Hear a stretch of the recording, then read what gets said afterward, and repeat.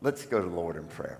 Lord, we come before you grateful for the gifts you give to us, grateful for the opportunity to be here in your house, grateful, God, that you can use sinners like us to bring others to know you, the one who welcomes sinners into your home. We ask this now through Christ our Lord. Amen. Great to see you here today. I'm Ed Glaize, one of the pastors here at Boone United Methodist Church, and honored to be here on this rainy day. Thank you for coming out in the rain. Of course, you Methodists are just feeling like you're getting baptized again, getting sprinkled. But I get that. Glad you came out, and thank you for those who are going to stay afterwards to help unload. I know it's maybe messy, but Denise Stanley tells me that it never rains during the unloading of the bazaar. So Denise, a lot of pressure on you. Right. She told me just have faith. Okay, I'm going to have faith. But we also welcome those who are tuning in online. We appreciate you being with us. We know that's a ministry that our congregation and others too are able to offer to you. I was talking to somebody just yesterday, and they said they're so appreciative that we offer this to people who maybe can't make it out. And so we're grateful for you tuning in.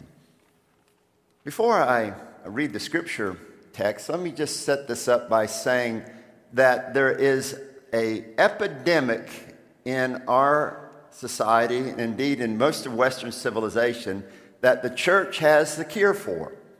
There is an epidemic that is going on right now in lots of civilized countries, lots of societies in the Western world, that the church has a cure for.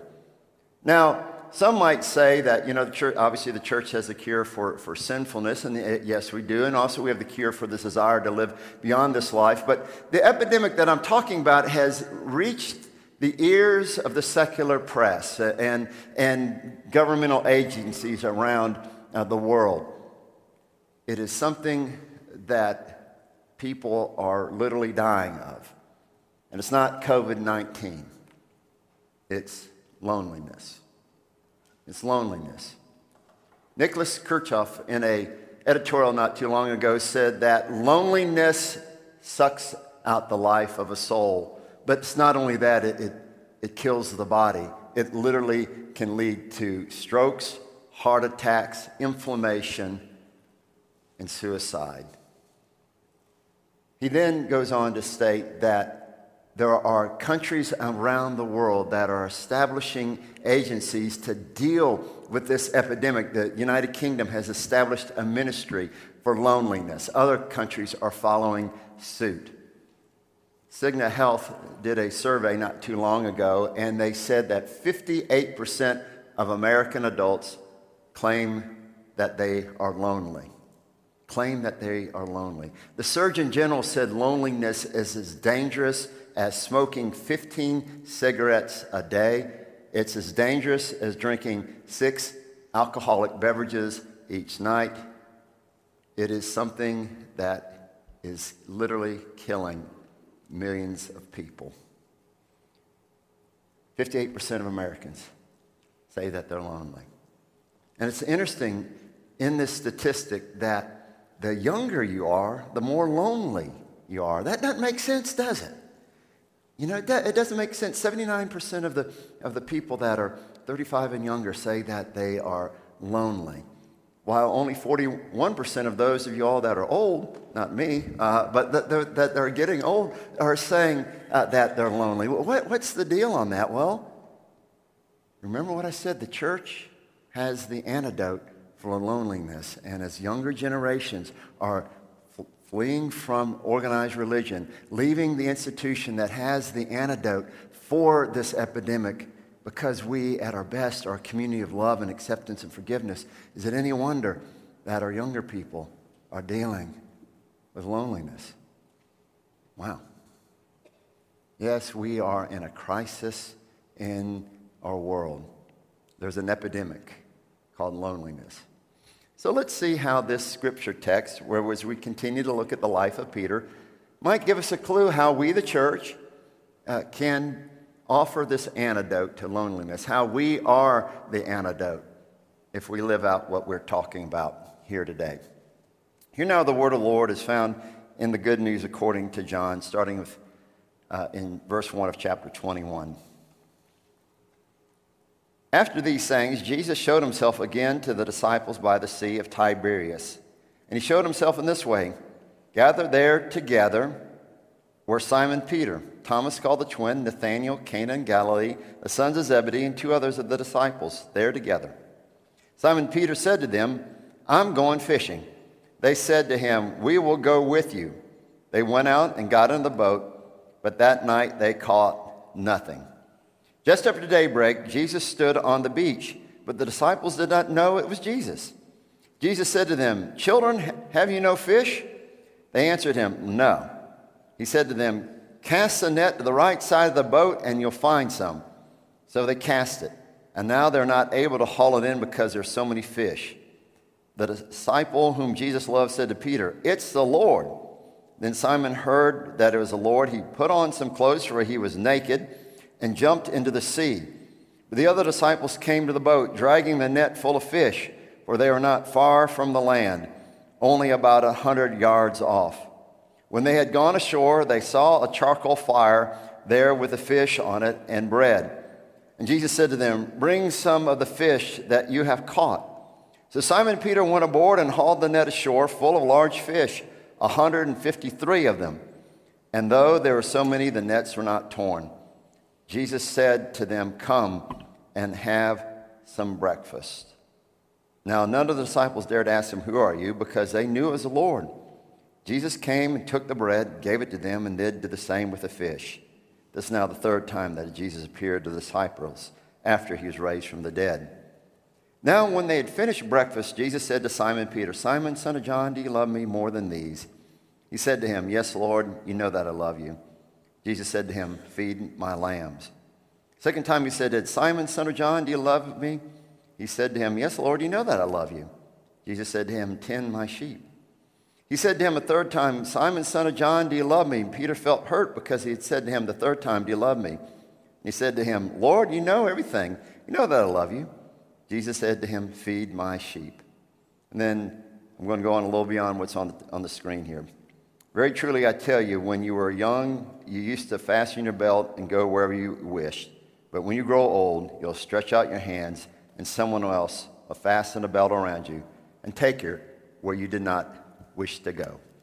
This is the word of God for the people of God. Thanks be to God. Let me turn off my alarm to pray that praying for a revival.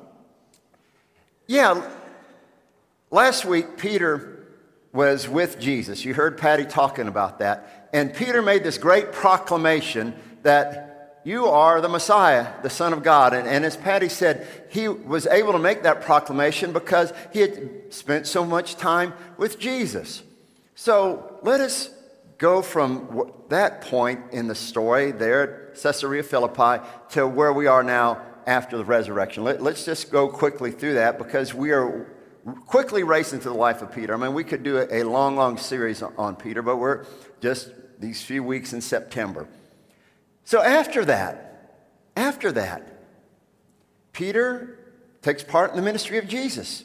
They travel together. They head down up from Galilee down to Jerusalem, and there they're proclaiming the word of God. We see that Peter and the disciples are healing people. They're proclaiming the good news of Jesus Christ. They're seeing all sorts of miracles happen. Things are going great. And then to the triumphal entry there in Jerusalem on Palm Sunday, Peter's there leading the crowds, saying, Hosanna, Hosanna, blessed is he who comes in the name of the Lord. Everyone's all excited because here comes Jesus in, and Peter's one of these disciples, and they're going to take over, and things are going to be great, right? Right. And then there's Holy Week. And things begin to take a turn for the worse. You know, Jesus' first thing he does is get everyone upset at the temple by turning over the tables and chasing out all the money changers and the religious leaders. And things begin to get stirred up. And then we know that on the night before Jesus died, he gathers them there in the upper room. And the story is told in several different ways. But one of the things that happens is that Jesus washes the disciples' feet, even Peter. And Peter says, no, Lord, this isn't for me. I should be washing your feet. And then at dinner, Jesus makes this great proclamation. He says this. He said, one of y'all will betray me. One of y'all is going to betray me. And everyone says, not I, not I. And Peter, so bold, said, hey, all these guys may betray you. All these other fellows may leave you. But I'm going to stay with you no matter what, Jesus, even if I should die. And then Jesus predicts, Peter, before the rooster crows 3 times tomorrow, you're going to deny me. You deny that you even know me. And Peter said, no, that ain't going to happen. Well, they leave dinner. They go to the garden where, indeed, here come the soldiers to arrest Jesus. And we hear in one of the Gospels that it is Peter that jumps out with a sword to defend his master, and he chops off the ear of one of the soldiers, and Jesus says, none of this, stop that. And Jesus heals the man's ear. And Peter's Lord and Master is led off with ropes tied around him, and all the disciples flee. Every one of them runs away. We don't know what happens to them. We don't know what happens to those other disciples, except, well, we know what happens to Judas. But we do know also what happens with Peter. He slunks around, follows after Jesus in the crowd. He ends up in the courtyard of the high priest, and there, gathered around a charcoal fire, while he's warming himself, he's being accused several times. Hey, you have that Yankee accent from Galilee. You must be one of the followers of Jesus. And he says, no, it's not me. And again, they accuse him of being a follower of Jesus. And no, it's not me. A third time, there around the charcoal fire, he's accused of being a follower of Jesus. And he utters curses down upon himself. I do not know that rascal. And then Luke's telling of the story because all the Gospels tell of Peter's failure. This one who's the leader of the church later on. All of them talk about that. And Luke's telling, as a cock crows, Jesus' eyes meets Peter's. And Peter runs away weeping, full of remorse for what he has done. Now, we know what happens next. Jesus is taken to Pilate, and he's convicted and sentenced to death, and there he is crucified. All the disciples are in hiding, except for John. And Peter's off by himself. Now, if this were the end of the story, if this was all that we knew about Jesus, we wouldn't be talking about Peter right now, would we? If there had been no resurrection from the dead, not only would there be no more story about Jesus, there wouldn't be any story about, well, his name would probably be Simon. He may have gone back to be a fisherman back up in Galilee, going back to his old life. Or because he was associated with this heinous criminal, Jesus, he might have fled off and gone to a different country. Either way, he would have gone with this remorse that his last act with this Jesus was to deny him, and living with that regret for the rest of his life. But we know that's not the end of the story, is it? There was a resurrection. There was new life given to the body of Jesus. And therefore there's new life and new hope given to all the disciples, and even Peter, especially Peter. There's different accounts of the resurrection for Jesus, but they seem to hint at that after the resurrection, Peter is by himself. In Mark's gospel, the angel says to the women, go tell the disciples and Peter. Go tell the disciples and Peter, like Peter is off from the disciples, that he's no longer there in the fellowship. Luke gives us a little bit of a hint of this because it says that Peter has seen the Lord all by himself, like he was away somewhere, hidden because he was so ashamed. And the earliest account of the resurrection comes not from the Gospels. It comes from Paul's letter to the church at Corinth, the 15th chapter, because remember, Paul's letters were written before the Gospels. And in that he says, and the Lord appeared first to Cephas, Peter, then to the disciples, making it sound like that Peter was off on his own, that he, because of his shame, could not be with the fellowship anymore. Wow. But then there's the resurrection.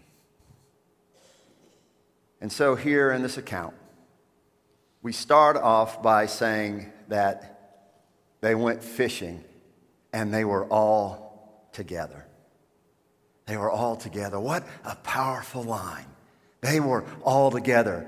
Because somehow the fellowship of the church, this fellowship of the resurrection, brings us all together. Saint and sinner, you see, are sitting in the same pew, being brought forth together. They're all together fishing.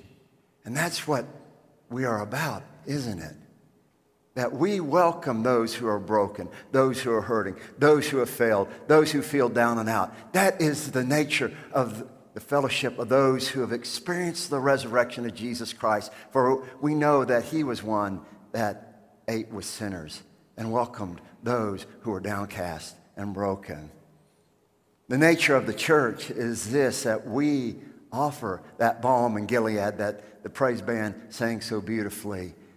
That balm that, what? Heals the sin-sick soul. Yes, there is a balm in the fellowship of the church that makes the wounded whole.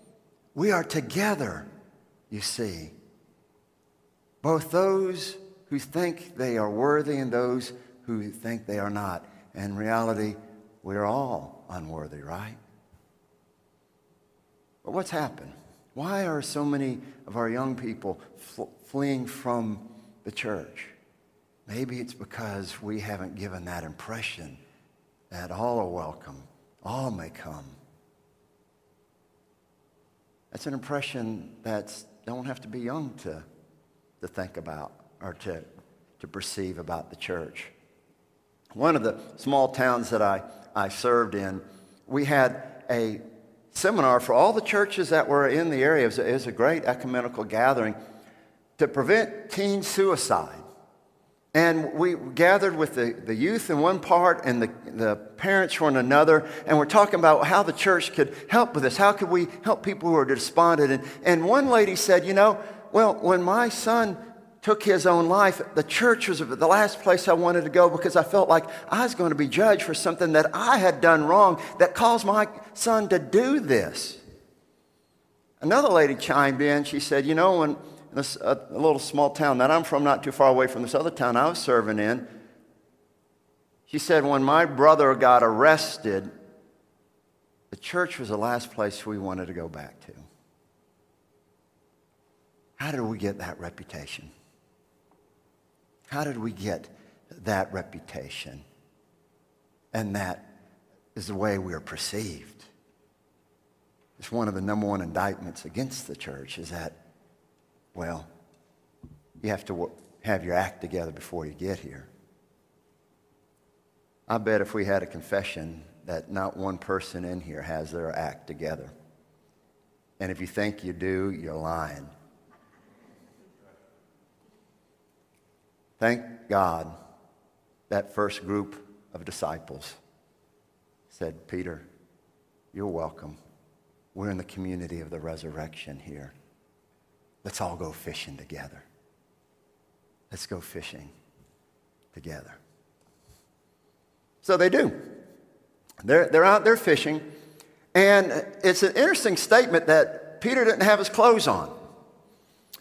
He's out there fishing naked. Now, it reminds me of a time when we were fishing in the Choctawhatchee Bay and in northwest Florida. It's a beautiful bay. You could go fishing there. And we were told that, the weather might act up. And we asked the boat captain, what about, do you have fishing? You have rain gear? He said, yeah, I do. Don't worry about it. And so we went out there as a, boat about 4 or 5 of us. And it starts to rain. And we said, and I hope we don't have to do this for the bazaar unloading. He said, what do we do? Where's the fishing? Where's the rain gear? So we can continue to fish. He said, take your clothes off and put them under the bucket and let's continue to fish. Rosie, we're not doing that today. So they're out there fishing without any clothes on, and they're casting the net out there all night long fishing, not catching a thing. And they hear a guy from the shoreline, "Hey, boys, have you caught any fish?" I mean, isn't that a bad line if you're out there fishing and you've been fishing all day or all night and someone says, "Caught anything?" No, I hadn't caught a thing. And he said, "Well, you're fishing with the wrong hand. Start casting with the other hand." And, of course, they catch lots of fish.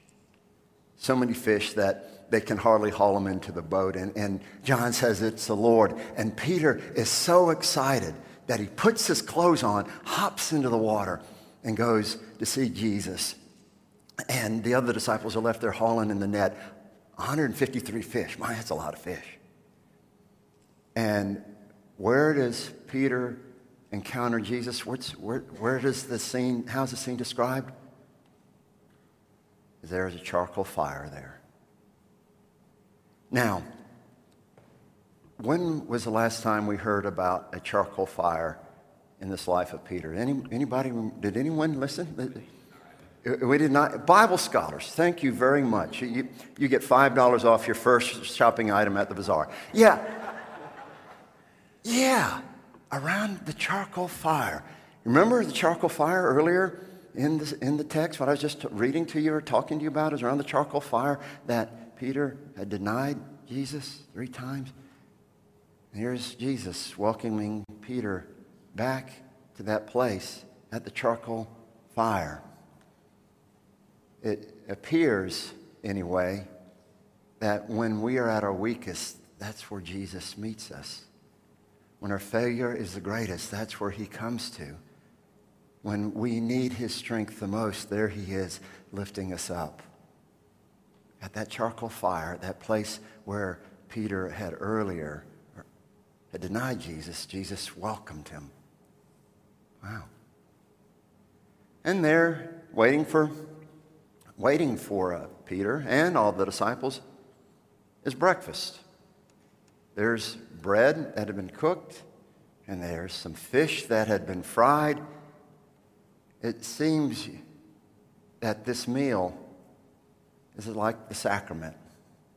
For our gospel writers will tell us that, or hint at us that whenever you hear about bread being broken, that reminds us that Jesus' body was broken. It's a bread that's broken that reminds us that you are welcome here to this place. This meal is here for you. And when we have a meal together, we're with people that the barriers are broken down and friendships are established or restored. In fact, the word companion, in our English word companion, comes from the root word to break bread with. So here's Jesus breaking bread with this one who had denied him 3 times. But also, I would say he is welcoming and ministering to all those disciples. Because remember, except for John, they all left. Here he is in the greatest hour of need. Every disciple flees. And Jesus is showing them by the breaking this bread and giving this fish, acting as the dutiful servant, acting as the one who is preparing a meal for them, that, no, it's all right. I'm your friend. Welcome to the table, all of you.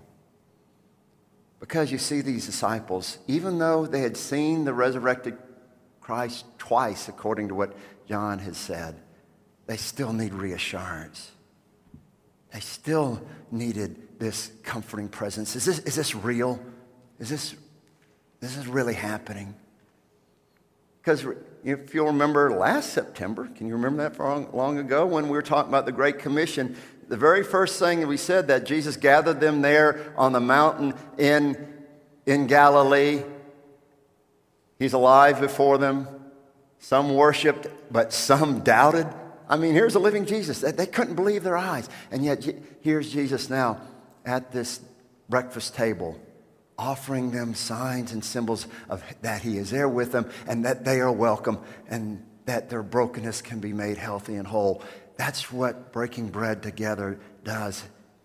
we welcome friends. That's what happens every time we share in the sacrament together. We're reminded that we're welcome by the Savior who gave his life for us. The fellowship meal is a time for us to welcome sinners home. In a small community in Alabama, there's a story told about this boy named Charlie who grew up in this small little United Methodist church out there in the country. And when he went off to school, things didn't go too well. He decided to major in everything but school, so he got himself into a little trouble, and he felt too bad about going home. He'd wasted his parents' money, so he started to do some things and hang around some people he shouldn't have got hung around with, and one thing led to another. Next thing you know, Charlie's incarcerated, and he's put in prison.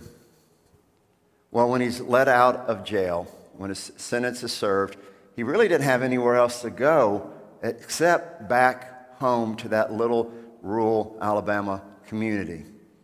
And so he goes home, and his parents are getting older now, but he moves in with his parents after being in jail for a while. And his dad says, "My house, my rules, you're going to go to church with us." And Charlie said, "That's the last place I want to go." And he said, "No, you're going." Well, the first Sunday came, and Charlie hemmed and hawed about going back to church. And his mama came into the room and said, "It's going to be okay. It's going to be okay. Meet us there." So he hesitantly got dressed, drove in his car, and out beside the cross and flame sign was a sign that said, "Welcome home, Charlie." And meeting him there wasn't his parents, but was the old lay leader of the church. He said, "Come on, Charlie, let's go downstairs before we go to church." And went down into the little fellowship hall of that white frame church. And there was breakfast. Biscuits and tomato gravy and Conecuh sausage and donuts and coffee and juice and cheese grits. And Charlie had tears rolling down his cheeks. And they shared in a meal that welcomed Charlie home and reunited him with his family. And I tell you, those biscuits smelled a whole like some bread that was fried up on a charcoal fire there by the Sea of Galilee. And the old country preacher said, "Let's go to church now." And there on the table was the sacrament. Bread that was broken, a cup of salvation to be poured out, that welcomed a sinner home. Well, sinners, you're welcome, all of you, to the table of fellowship, to come and dine with Jesus. You're welcome, as Charlie was, as was Peter. All are welcome on the come. But there's one other thing we need to talk about. Is that when Peter had breakfast, Jesus said, "There's some things we've got to tend to, Peter." And that's the way it is in our own life. I mean, we come, and are welcomed, but we also got to know that, we have to do things a little differently. And it's interesting to note that everything that Jesus said to Peter led him into community. You, Peter, are to tend sheep, tend and feed lambs. That says the nature of what you're about and the nature of what we're all about. It's about community.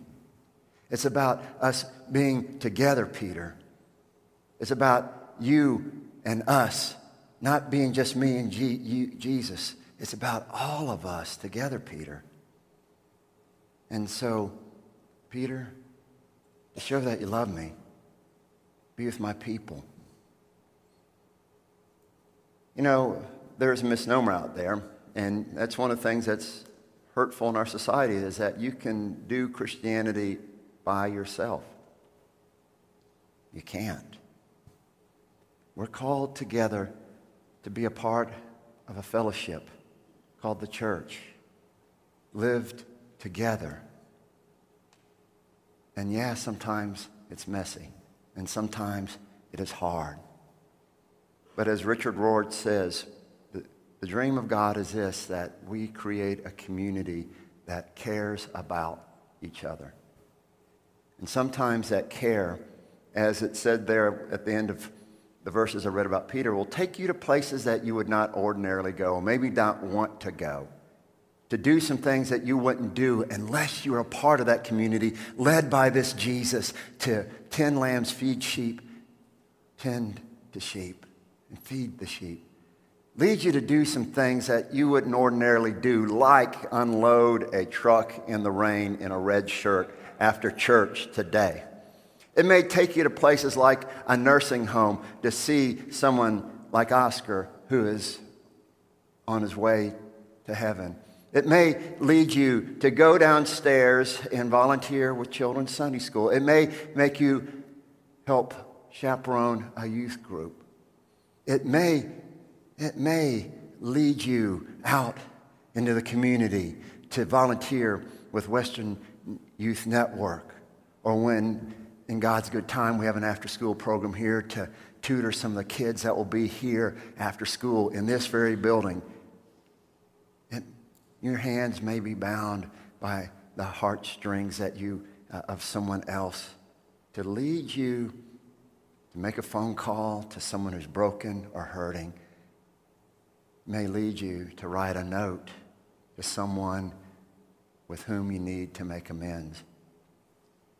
But whatever it is, we're in this together, and we cannot do it by ourselves. And it will take us sometimes to places we thought we would never, ever go. But it's in that community that we overcome the epidemic of our time. Great example of that happened here in this church. Stan and Carrie Story joined back in June. And they told the story about how they met, that Carrie's last name, her maiden name, was Canada, so Stan said, I literally married Miss Canada. I thought that was kind of funny. Well, her dad had serious surgery a few months ago, and they went off to Indiana to be with her dad, Mr. Canada, and Stan wrote me and said this.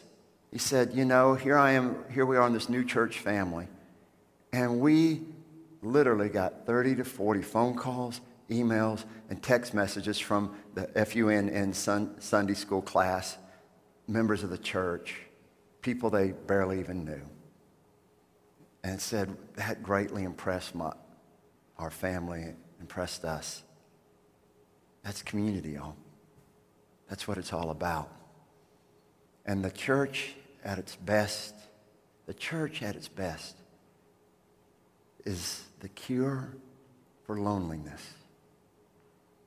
And if you're not a part of a small group or Sunday school class, if you're not taking time to be with somebody in the church on an intimate basis, well, talk to one of us. We'll help you. For those of you who are at 35-ish and younger, people like me, there is a new Sunday school class forming on October 8th, and William and Sarah in Northington are starting it. A place where there'll be community, a fellowship for those folks that I just talked about who are feeling more lonely than ever. So, friends, the cure for our epidemic is sitting in the pews right next to you. And so I'm going to ask us to do something, even though we are almost running late.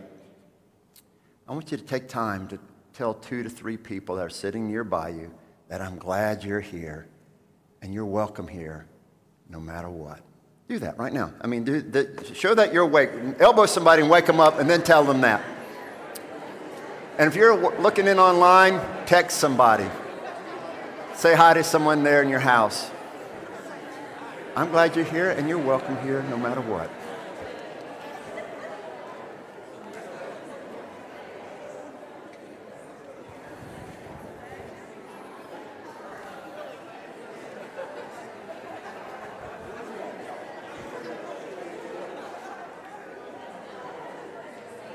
The holy hubbub is wonderful to see for sure. I'm glad you're here. Good to see you. You're welcome no matter what. That's a way to get hugs, too. I'm told you need 13 hugs a day, so maybe you got some of those. Yeah, you're welcome here no matter what.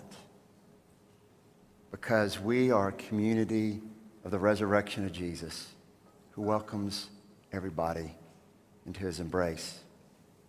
May we, this church, in this time, in this place, in this locale, truly be the cure for the epidemic of our time.